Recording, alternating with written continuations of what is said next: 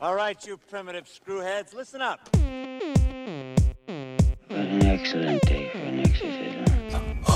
There is no shortage of monsters to haunt our dreams. You got red on you. They're coming to get you, Barbara. Alive! It's alive! Groovy. Hello, everyone, and welcome to another brand new episode of Oh, the Horror. It's a horror movie podcast where we take a look at classic and modern horror films from an expert and a newcomer's perspective. I'm the newcomer, Steve Allman. And I'm the expert, Rob Holmes. And today we are looking at the 2019 breakout hit, Ready or Not, directed by Michael Bettel-Olpin, I'm probably getting that wrong, and Tyler Gillett. Matt Bettinelli, Olpin, and Tyler Gillett. All right, well, both names got wrong. Awesome. No, it's cool. I might have gotten that wrong too, but I'm just, I'm thinking I got it though. I hope I did. Mm-hmm. This is a fun movie, man. I had a really good time with this. This is a surprise hit. So we're talking pedigree here. The directors from you had mentioned these guys have done something pretty good in the past, but I don't know if I've actually. So they've worked on. They worked on VHS. They did, I think, the opening sequence for that, like the wraparound story. They also did the wraparound story for Southbound. Yes, that's how we remember them. Right. So yeah, they worked on that. Talented directors. They go by Radio Silence is what they their production company is, or what they had gone by, I guess. Mm-hmm. The directing duo. In VHS. It's as if you named a band for direct. Like Daft Punk is like to these guys what directing is to this. You know, first time I heard that name though, I thought it was actually a person, like a single person. Kind of like Jason Lee named his kid Pilot Inspector. So I'm thinking, you know what? Radio Silence could be a person. You don't know. It could be. You know, for some reason, it's a bit more cool if it's two guys rather than one. I don't know why. It seems less pretentious. Way less pretentious. When you realize it's like a production company, or the duo, what they call themselves, or trio. Actually, I think it's a trio of people who are technically Radio Silence. But this movie is it's basically like the most dangerous game with a big old twist. Yeah. It's so again, like this is the beauty of I guess this is where like generic trailer making can come in handy, because upon first glance of this movie, I was like, all right, this looks like a movie. Like it's like, you know, like we're playing Most Dangerous Game, but it looks fairly, I guess, generic, you could say, or right. It definitely like had that box standard. Yes, nothing stood out exactly. To me. But when we watch it, it immediately stands out as something that has a lot more personality and depth than first meets the eye. It's wickedly funny, really like sharp and biting and quick. Dialogue is snappy. We had briefly mentioned before recording this that like my favorite thing probably about this movie is its pacing, because it's noticeably short and tight at a very tight 95 minutes. See, that's what's crazy is that we're talking a tight 95 minutes, but if we look at a lot of movies that we've reviewed in the past, some have been even shorter. They've been in the 80-some minutes. Exactly. At a movie that's 90 minutes, a 90-minute movie can feel excruciatingly long. This does not wear out its welcome. This actually feels like the pacing is pretty spot on to get where it needs to get to by the time it hits its big crescendo, which, does it hit a crescendo? Holy crap. Oh, man, it's awesome. Yeah. It's so good.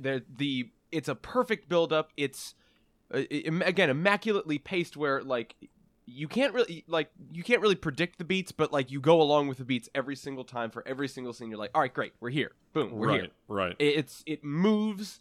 It's so smartly made. It's so smartly written. Like you could tell these directors, these writers, these stars are really having fun here, and I'm very, very impressed to see just a solid ass effort in something like this, because it's you don't often see something that works this well this quickly. Well, and to be this funny on top of it, I mean, you end up with a movie like You're Next, right? You're Next has a little bit of dark humor in it, but for the most part, it is taken very seriously. And it's another one of those family get-together style movies, where, in that one it's home invasion, and this one it's in-laws, I guess, as Samara Weaving so perfectly puts it. Yeah. I think the reason why this movie works so well is that it is, as dark as it can get at times, it still has a lightheartedness to it in a weird way. And I think that comes down to who we have in the cast. Like, when you look at this cast, it's a great cast to begin with. You have Adam Brody, you have Henry Czerny, you have Mark O'Brien. God bless Adam Brody, by the way. But the person who really stood out to me as far as being like a wow, I'm impressed, was Andie MacDowell. Yes. That was that's a casting choice that you don't normally see in a film like this. And that's when I started to... That's actually what got me more than Samara Weaving. Like, she's doing some really good movies in the horror genre especially. But to see Andie MacDowell take on a role like this, then I was like, this has to be something special. She wouldn't just do this. And I'm so surprised because, like, it completely glossed over me that she was even in this movie until I saw it. Mm-hmm. And I was like, whoa, wait a minute. What is she doing here? Yeah. Not so much what is she doing here. Like, of course, it's great to see her in this movie, but, like, what brought her onto this movie of all movies? Yes. And why such a large role? Clearly see why. And such a large role, too, because you expect when you have a name like Andie MacDowell, which I guess maybe not as much anymore, but I just remember her, like, huge in the 90s. When you have a name like that in a film like this, you're expecting, all right, they might just be in it for a few minutes. Maybe they just came out for a couple of days or something like that. Nope. Nope. She is a major component of this film. I mean, she's kind of the linchpin that really kicks off that final confrontation. Yeah, it's very, very impressive to see her, like, swing it this long in a movie like this, because you don't really get to see that much of a showing from her that often. Yeah, and she's fantastic. She is absolutely, and it's a layered performance through everyone in this. Nothing is anything that has a superficial look to it. Later, you realize there's much more to it. For just about everything in this film, because it really just comes down to family. Tradition is a huge part of this movie. And it just deals with that whole, how did these people get their wealth and become so successful? They must have sold their soul to the devil. And it's just, like, I got good vibes of, like, a little bit like Cabin in the Woods, where it's just like rock solid premise of what you think is going to happen. Yes. And then awesome, original, well executed twist in that formula that it's so refreshing. That's what I keep coming back to after I had seen this movie. I'm just like, well, God damn it. Like, I'm really glad I got to see that, because now I want to tell everybody about this. Now, it really reminded me of something like that. Now, it could have gone either way, with let's just say the ending, and I'm not going to go too far into it, but it could have gone. Yeah, it's there's again, this is one of those movies. There's a false ending of the, wait a second, did we really have to do all of this type situation? And then it hits that point of, oh yeah, no, they probably did. But there's also, we'll get to that as we get further into the film, and because I do want to talk about the ending specifically later. Sure. But we're introduced to a night probably, what was it, like 30 years ago. And we start in this flashback of this guy running through a house, being chased by people, and being hunted. And he ends up running into Helene, who's his bride-to-be, and he just basically ends up getting shot to death in front of these kids. Like, 2 arrows in him, and he's being dragged off, screaming and bleeding out everywhere. And that's what happened. You're like, tense. Oh, this is very tense, very cool. Yeah, and then it cuts to 30 years later, and this guy, Alex, he hasn't seen his family in years. He's part of the Ladomas family, which they are a game family. They made their money off of games. A hilarious name, by the way, Ladomas. Ladomas. And they made all of their money off of games, so the family is very particular about that and tradition and everything. So Grace is marrying Alex. It's the first time they've been back in years, but he keeps saying, like, at midnight when you join, there has to be this initiation, so you're going to have to sit down and you're going to have to play a game. And she's like, well, what do you mean? This is okay. And he's very serious about it, too. It's very strange. Right. He's like, and it's like, you can see he's kind of somber about it, where, like, we, now having seen the film, like, he kind of knows where this could go. Yeah, and even Daniel, when, who is played by Adam Brody, meets her, is like, yeah, give her a chance to run away. Like, go. Escape if you can.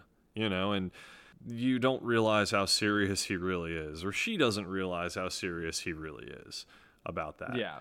Because basically they came about their riches by meeting this guy, and he ended up giving them this this box. It was Mr. LaBelle, and he said he could give him all of this fortune, but he had to start this tradition. And it's this box, and there's this card. You have to draw a card from the box, and whatever the card says is the game you have to play. But there's only one card you don't want to draw, and that one card is hide and seek. Now we're introduced to this very eclectic family. I mean, yes, dude, this is like it's the who's so it's so who. fun. It's like, yeah. It's as if like I was watching like the cast of Clue come back to life. In a weird it way. really is. Like This movie is like Clue, and a lot of the murder weapons actually, coincidentally enough, are like 6 of the ways people die are all methods from like Clue games, variations of Clue games. Yeah, it's very pretty, very cheeky and fun. It is, in the best way possible. Like the set decoration alone. Oh, absolutely. As you're going into the room, where the game room, which no one sees except a family member, and it's just a hunter's room, essentially, weapons adorning the walls. Exactly, yeah. Different, pictures of gaming trophies and things of that, and all of these different games that they could play. And then we get to meet each person as we're going through. We meet Daniel's wife, who is, you can tell she's in it for the money and just doesn't really care. She seems like she's one of those like callous, cold. Yeah, and her name is Charity. So even when she's talking about who she used to be beforehand, you're like, oh no, this totally fits her, because she's like, I'm not going back to the life I used to have. And it's like, oh, when I told you the traditions of what we may have to do, you were just totally 100% on board, Emily, who's known as brown-haired niece. And she is absolutely so she's absolutely terrible with weapons. This girl, no joke, kills like 2 of the 3 maids inadvertently, just because she doesn't know what she's doing. She's coked out of her mind on all these different drugs and she's hilarious. Like, it is. And this is another thing, because like a lesser movie wouldn't really know how to handle this, and it would be too mean-spirited, and it would be like over the top in like the wrong way. Because I keep thinking that this movie is like I kept assuming this movie was this more or less like mean-spirited Your Next type of film. Where it did seem like it was going to be very mean-spirited, yeah. Yeah, because what I liked about Your Next is that it is very over the top, but it is serious and kind of a downer, ultimately. But this is like, it's still kind of keeping with this some sort of fun, jovial nature. Well, in a weird way. It's family banter. It's bringing the family back, right? And the family that's been there, getting someone who hasn't been there coming back. Now, you have these very eccentric characters who all have essentially PTSD from what they're going through, basically on how they got their fortune, and that it's all a sham, and if they don't complete this supposed ritual, if this card is drawn, it could lead to their death and their demise. Yeah, and then you actually see that there are stakes put into it. You have Becky Ladomas, which is Andie MacDowell's character. She really, really, really likes Grace.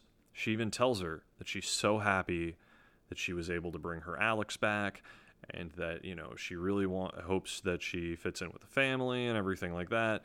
You have the dad, Tony, who doesn't even seem to really care too much. The aunt, Helene, who is insane. She's just, that hair is just amazing, and she carries a giant battle axe around the entire time. It's so cool. That hair is just brilliant. And then you realize, like, she's the woman in the beginning of the film whose husband did die from this. So and you do see her character not as just brutal and bitter the entire time. There's so many layers to these characters. They all have an emotional moment later on where you realize, like, wow, Helene really is she's just been struggling with this for 30 years. It's been eating her alive, but she knew what she had to do. And it's really crazy to actually, when you think about like an actual implication of this crazy family ritual and all of these crazy things that they have to do, like it really would wreak havoc on your psyche, like a lot, if you're not ready for it. Well, and then some people didn't even know, like Fitch, who is the husband of Emily. Like Fitch didn't even. He said when he got there, he played, what did they play? Like some sort of game. They played some sort of like backgammon or something, or canasta, one of those type of things. You know what I mean? Like yeah. When they were inducted into the family, they played normal games. And so then all of a sudden they give him a crossbow to go hunt someone. He knows that like this is a potential of what could happen. But I don't think, a lot of them don't understand how real it is until Emily shoots the first nanny in the face. Yeah. It's one of it's the setting of the stakes where everybody's like, oh God, it's kind of a thing. Oh yeah. And then you realize how serious this film is, because you don't, if you've seen the trailer, you know, but if you haven't seen the trailer and you're just watching it, you're like, oh, okay, that maybe it's just going to be a giant comedy of errors. Maybe this will end up kind of like a whole April Fool's Day situation where at the end they're like, haha, gotcha, welcome to the family. But no, it's very real. I tell you what, I hate to keep bringing back the Your Next comparison, but like this, it's a very good like sort of boilerplate structure to pull from. When you see that first kill in this movie, it's tough to tell what type of you can kind of tell the tone from a movie based on how it handles that first death. Yep. In a weird way, because like when Your Next happened, it was the like the cable like at neck length to like slice that woman's throat. Oh no, it wasn't the cable. This was the first kill was the arrow to the head. Ty West gets the arrow to the head, but it's off frame when it happens. Yes, but like when you actually see that, yes. And then like the stakes are established, and this is the type of thing that we'll be seeing. The way that the movie handles it after the fact, yes, very clear. And the second that crossbow kill happened to me, I was like, okay, this is what we're getting into. And I was very, very down for all of this. And then in this one, because for Your Next, it's very serious. There's screaming. There's the panic reaction. And this one, the first thing is, you shot the maid. Like, that's... yeah, like she it's was my tacky favorite. And it was... There is some shock from people. They're all like, she's like, I got her. And you're like, oh, man, these people are crazy. But not all of them are. There's this sick glee that's going on with some of them. But remember, Emily, she's like on drugs, and as she's doing drugs, she's like, I don't know what I'm doing. Yeah. And she's shooting wildly and then just tosses the gun at one point as well. It's very... This is what I love about this film, is that these characters, they almost are caricatures of what you'd expect, but not overly... Not over the top. No, and it's not, because I definitely thought that that's what this was gonna be. Oh, it could have gone that way so easily. It's not, and it's played with such a everybody's playing their role with such a fine line between over the top and earnest that it's really fascinating to actually see, because of the fact that it's not too cheeky, it's not too wild, but like it's just in that lane, like Cabin in the Woods, where everybody's doing their thing, and the ridiculousness of the plot is what's going to be bringing everything together rather than everybody else. It's fascinating to see this balance. And there's a lot of, and the thing about this too is it's not just her versus this family. Like the family's at odds with themselves as well. And each character in the family, you actually get to understand where each one of them is coming from. They actually don't like the fact that they're all stuck in this situation. Like, even the patriarch, Tony, is getting pissed off at his family. It's like, couldn't you have gotten a better deal out of this? You know, like, why these as the rules? And even at one point where he's saying maybe we should use the security cameras. He didn't have them at the time, but they didn't understand technology. Like, those arguments that they're having back and forth to justify what they're doing... Oh my God! Or changing things up. It's so good. It's just really, because it's very much like, oh wow, this is like legit a family that has like beef in some regards to what they do. Yeah, and it's a very sort of lived-in scenario for all of these people, and I was fascinated by how they all handled it as the movie went along, because it's not so much just like a, oh, we're coming to get you type of movie. Like, there's definitely more and more like nuance to everything that goes on, and I really, really appreciated it. Yeah, it's not cut and dry at all. It's very there's so many layers. And when you're dealing with Grace trying to survive and trying to convince people of the family, like, don't do this. You guys don't have to do this. She even tries to convince one of the kids, and the kid shoots a hole through her hand. Like that. When that happened, I was like, holy shit. This movie isn't messing around. No, it definitely isn't, and it'll go there for the sake of and it's like, I never felt like this was being overly like cheap for like shock value or whatever. No, not at all. It works really well between these kids who you see just have this insane. I mean, they're like, no, the kids aren't crazy at all, and then the kids are wearing the cult masks and running around talking about sacrificing people and stuff. You're like, no, it's definitely influencing them. Yeah, for sure. Then there's so many good characters in this. You have the butler, Stevens. Yes. That guy's like, you know who he reminds me of? He reminds me of one of the bad guys from Die Hard. You just can't kill him. Oh, yes, absolutely. Like from the first Die Hard, that guy who just keeps coming back over and over and over until the end of the film. It's like that guy. You just can't take him down. Every time she tries and she like stops him for a little bit, scalds his face, he gets stabbed or whatever, he just keeps coming back. Yeah, I very much appreciate it's the work that people do to like fill their roles in their bits, and like they just run with them, and it's very much like that. When I kept seeing that guy show up, I was like, God damn it, he's back again. It's so well done. I think kind of another thing that I'd want to talk about is our lead here, because we're like, I was like, again, on first glance I was like, okay, that's not Margot Robbie, and then like I felt like such a dickhead at the end of this. I was like, no, Samara Weaving's fucking awesome. Yeah, we've like, covered two movies of hers this. so far. We've done Mayhem, and we've done The Babysitter. And I feel so bad that she hasn't made more of a lasting impression on me by the time this movie's come around, because god damn it, she's so good. These are her like best films. These type of movies where she does it on both sides. She plays the villain in like The Babysitter, but at the same time, part of you's kind of rooting for her because she's just awesome in the way she makes being evil seem like a cool thing. And in this, it's the total opposite.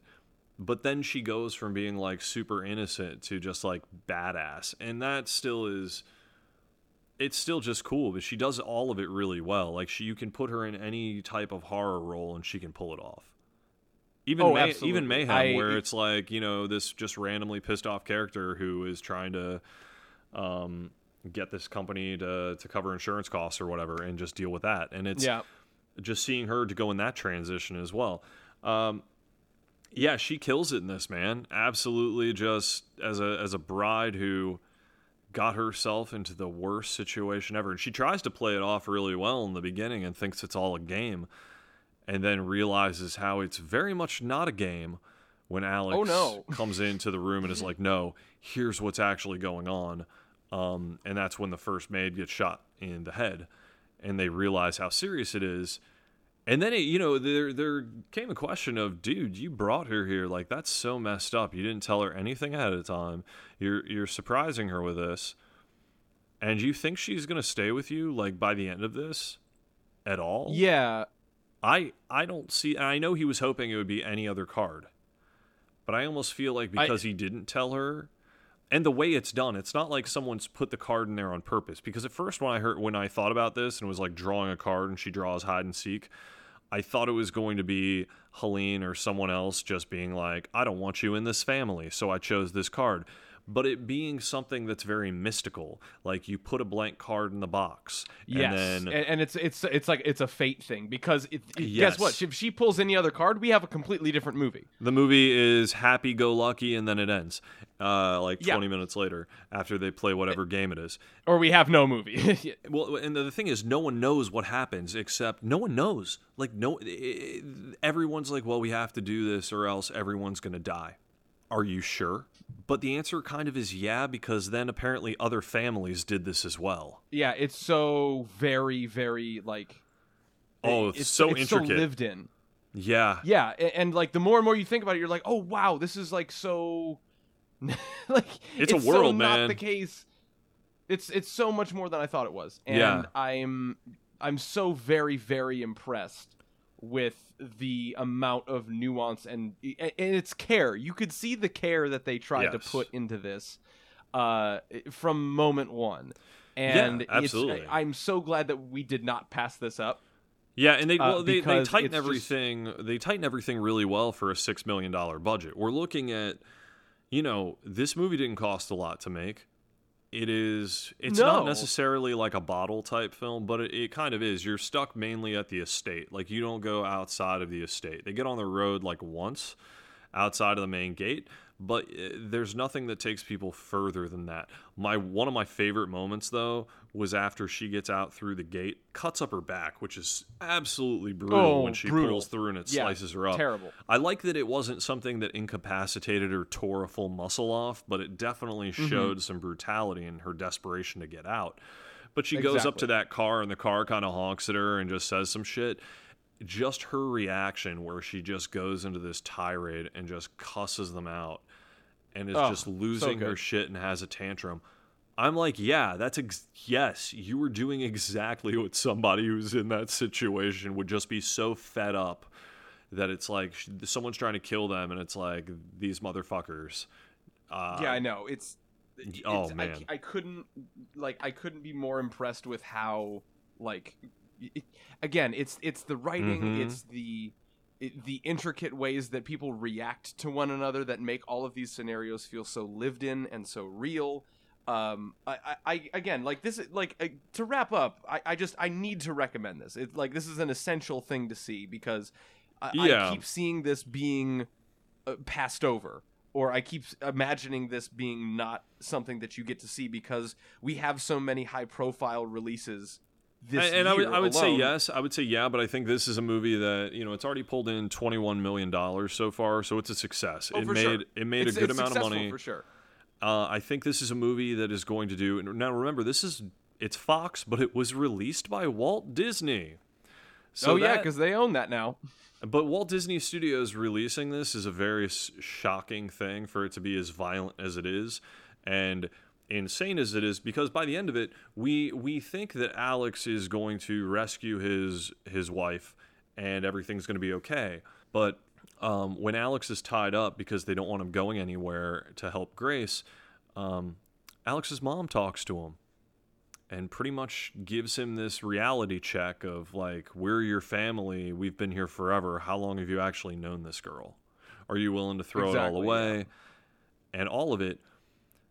And then, they're finally able to capture Grace and bring her back.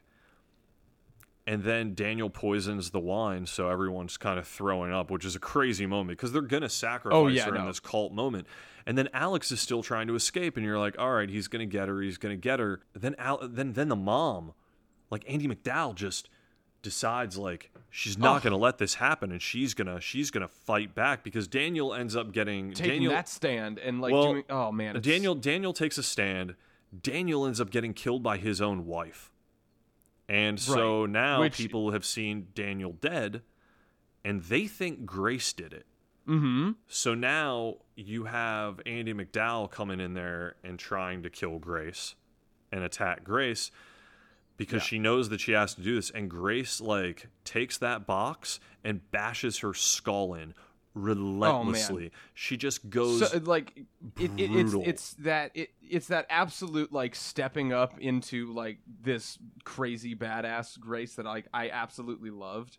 Because, I didn't think they would turn Andie MacDowell's face into like paste. Oh my god! It was a wild effect. It was so good. And then seeing the box like with the hair and a little bit of gristle hanging off of it. And then they show her face. They show her face, and it has just been bashed to like a pulpy mess. And that's the point where Alex walks in. So Alex Right. is thinking, all right, Grace just killed my mom, and Grace must have killed Daniel. So he does that, this isn't going to work between us thing. And she's like, no, fuck you. Like, what the hell? And so he's like, yeah, I have to sacrifice you then, obviously, because you killed part of my family. And if I don't do this, we're all going to die, and I have to fulfill my role, whatever, you know? It's kind of crazy. It is absolutely just like, oh shit, they're going to do this. Well, maybe he won't actually. Maybe he's just pretending and he's going to rescue her. No, he is straight up going to sacrifice her. They all straight up start saying Hail Satan and shit at the end. Yeah. Which you don't expect them to. And they could have ended it there. And apparently in the original script, they were going to end it with like, Hail Satan, and he stabs her and she dies. And that's it. Like, she does not move to the side. Which would have been a little bit of a letdown, but like still a wild ending. To me, that would have just been like okay, and it would have felt pointless to follow this character around for all of that time just to die. So, you know, she digs into one of the character's arms or whatever and is able to get to the side, gets stabbed still, but in the shoulder, so. And is able to kind of fend herself off until sunrise. And they're like, well, it's sunrise, and nothing happens. Nothing. Yeah.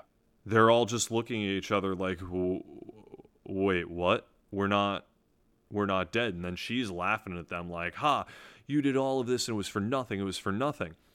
And it seems like it may stay that way until Helene says, I'm going to do it anyway. Which I think I think that was like her breaking the rules. I think if they had done nothing, they may have lived. Very much is. I think the family could have lived if they had not broken the rules at the end after that and let her live. But the fact that she had tried to attack, boom, she immediately explodes. Immediately in a mess of just blood and gore everywhere. And then from there, so does the entire family. It's it like that, and that to me was like, okay, wow, it's like, so good. You're even doing something here. Even Emily and her little demon spawn children, like her evil little children, they run out of the room, so you don't see a direct them exploding, but you see one big one and then two little ones afterwards, and you're like, holy shit, they went there. They are not messing around whatsoever when it comes to this film. No, and it's like, again, respect to all of this, because it's such a. It's bold, it's brazen, it's not trying to be anything less. Like, I could have easily like seen a PG-13 version of this in my mind, and it sucks. And this very much not that. This had to be R, and this impressive. had to be hard R, because like, number one, the vulgarity in it is amazing. It works very well. I think because the way the dialogue is blended in, it is very well written. It is a very good story structure. The violence is ridiculous and over the top, and going with the exploding ending of just having everyone burst and different people at different times. It was almost like she almost had the choice to decide whether or not they pop. You know what I mean? Like, in a weird way, it almost felt like that, because she let Alex go for about as long as she wanted that to happen. And then when she's like, no, he pops. And it's like, oh, shit. Yeah. It is absolutely awesome. And then you get to see Mr. LaBelle, like, the spirit of him as the flames of the fire shoot out. The whole place is starting to burn down. And, yeah, she gets out, and the first responders come by, and they're like, what happened here? And she just lights a cigarette and just is like, in-laws. It's fucking great, man. Yeah. It's so fucking good. Funny.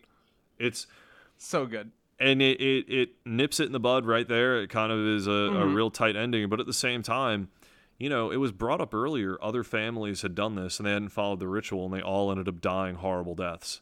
Like, so very true. And you see that little bit of history with all of those. Yeah. And that was pretty cool, because you're seeing that this is not a one and done. This is not just something that has happened to this one family.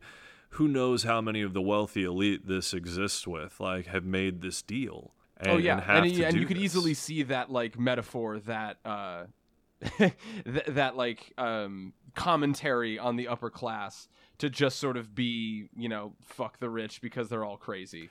Right. Well, and this is also where Universal pulled The Hunt, which deals with, it's basically the most dangerous game, because the trailer came out and the poster, and people got all upset about it. But, you know, Ready or Not is kind of that movie. It's pretty much that movie. And it got under the radar because they didn't really make a huge deal about it, and they played it up as more of a comedy, you know?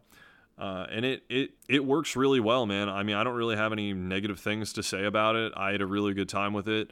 I think you need to see it in theaters. This is something, definitely support it while it's there. You know, this is... Yes. We want more movies like this. We want to show Disney that, yeah, movies like this are profitable. Do not give up on R-rated horror. Like, it works. And speaking of that, you know, our next episode, we're going to be covering It Chapter 2. That's going to prove right there R-rated horror is the way to go. I'm expecting another... Well, the first one did like $300 million US. And I'm expecting this to do that, if not better. So it's a very good time for horror films. I mean, even Crawl did pretty well based on its budget. I think 12 million budget or something, or 9 million, and it pulled in like 20 or 30 million, something like that. So, you know, horror is doing very well right now. It's just we got to get out there, we got to support it. Even some of these smaller films, you know, it's not all going to be It Chapter 2s, but we can try and get out there and make sure that more of these are able to get made. Yeah, exactly. And that perfectly leads into what we are going to be talking about next week, which I think we are all super excited for, It Chapter 2. Yeah, I'm extremely excited about it. I want to see how far they're willing to go with this. I heard they go pretty crazy as far as sticking to some parts of the book. It's interesting to see what the nothing place or wherever it is, where he has to kind of fight him on that dimensional plane. Seeing a little of that in the trailer is pretty cool. So, yeah, I'm excited for this. This is going to be one to see for sure. Like this was the breakout hit 2 years ago, and they fast tracked that sequel because it was, you know, a certified hit. Oh, you got to keep that momentum. 2 years is like a perfect time. To be releasing a sequel. You go any further than that, it can cause a lot of problems. I mean, interest can wane. So you kind of want to. You don't want another one coming out the next year, but you definitely want it within about 3 years, you know? For sure. Absolutely. So. Well, we definitely look forward to that. Rob, why don't you tell everybody where we can be found on the internet? You can find us at ohthehorror.libsyn.com. We are also at ohthehorrorcast.com. You can find us anywhere you download your podcast, like Libsyn, iTunes, Spotify, iHeartRadio app, Google Play, Google Podcasts. You know, if it's a podcast site, we're probably every there. Dang place. And if we're not, let us know, and we'll make sure that we get there. And you can also find us at Oh the Horrorcast on Facebook, Instagram, most forms of social media. Yeah, we really appreciate it, and we appreciate you guys listening. It's been a wild ride. We've had a really great month yet again, and we look forward to hearing from you guys this next month. So, without further ado, I'm Steve Allman. And I'm Rob Holmes. And we'll see you next time. Look at me, Damien. It's all for you. Come, it is time to keep your appointment with the Wicker Man. When there's no more room in hell, the dead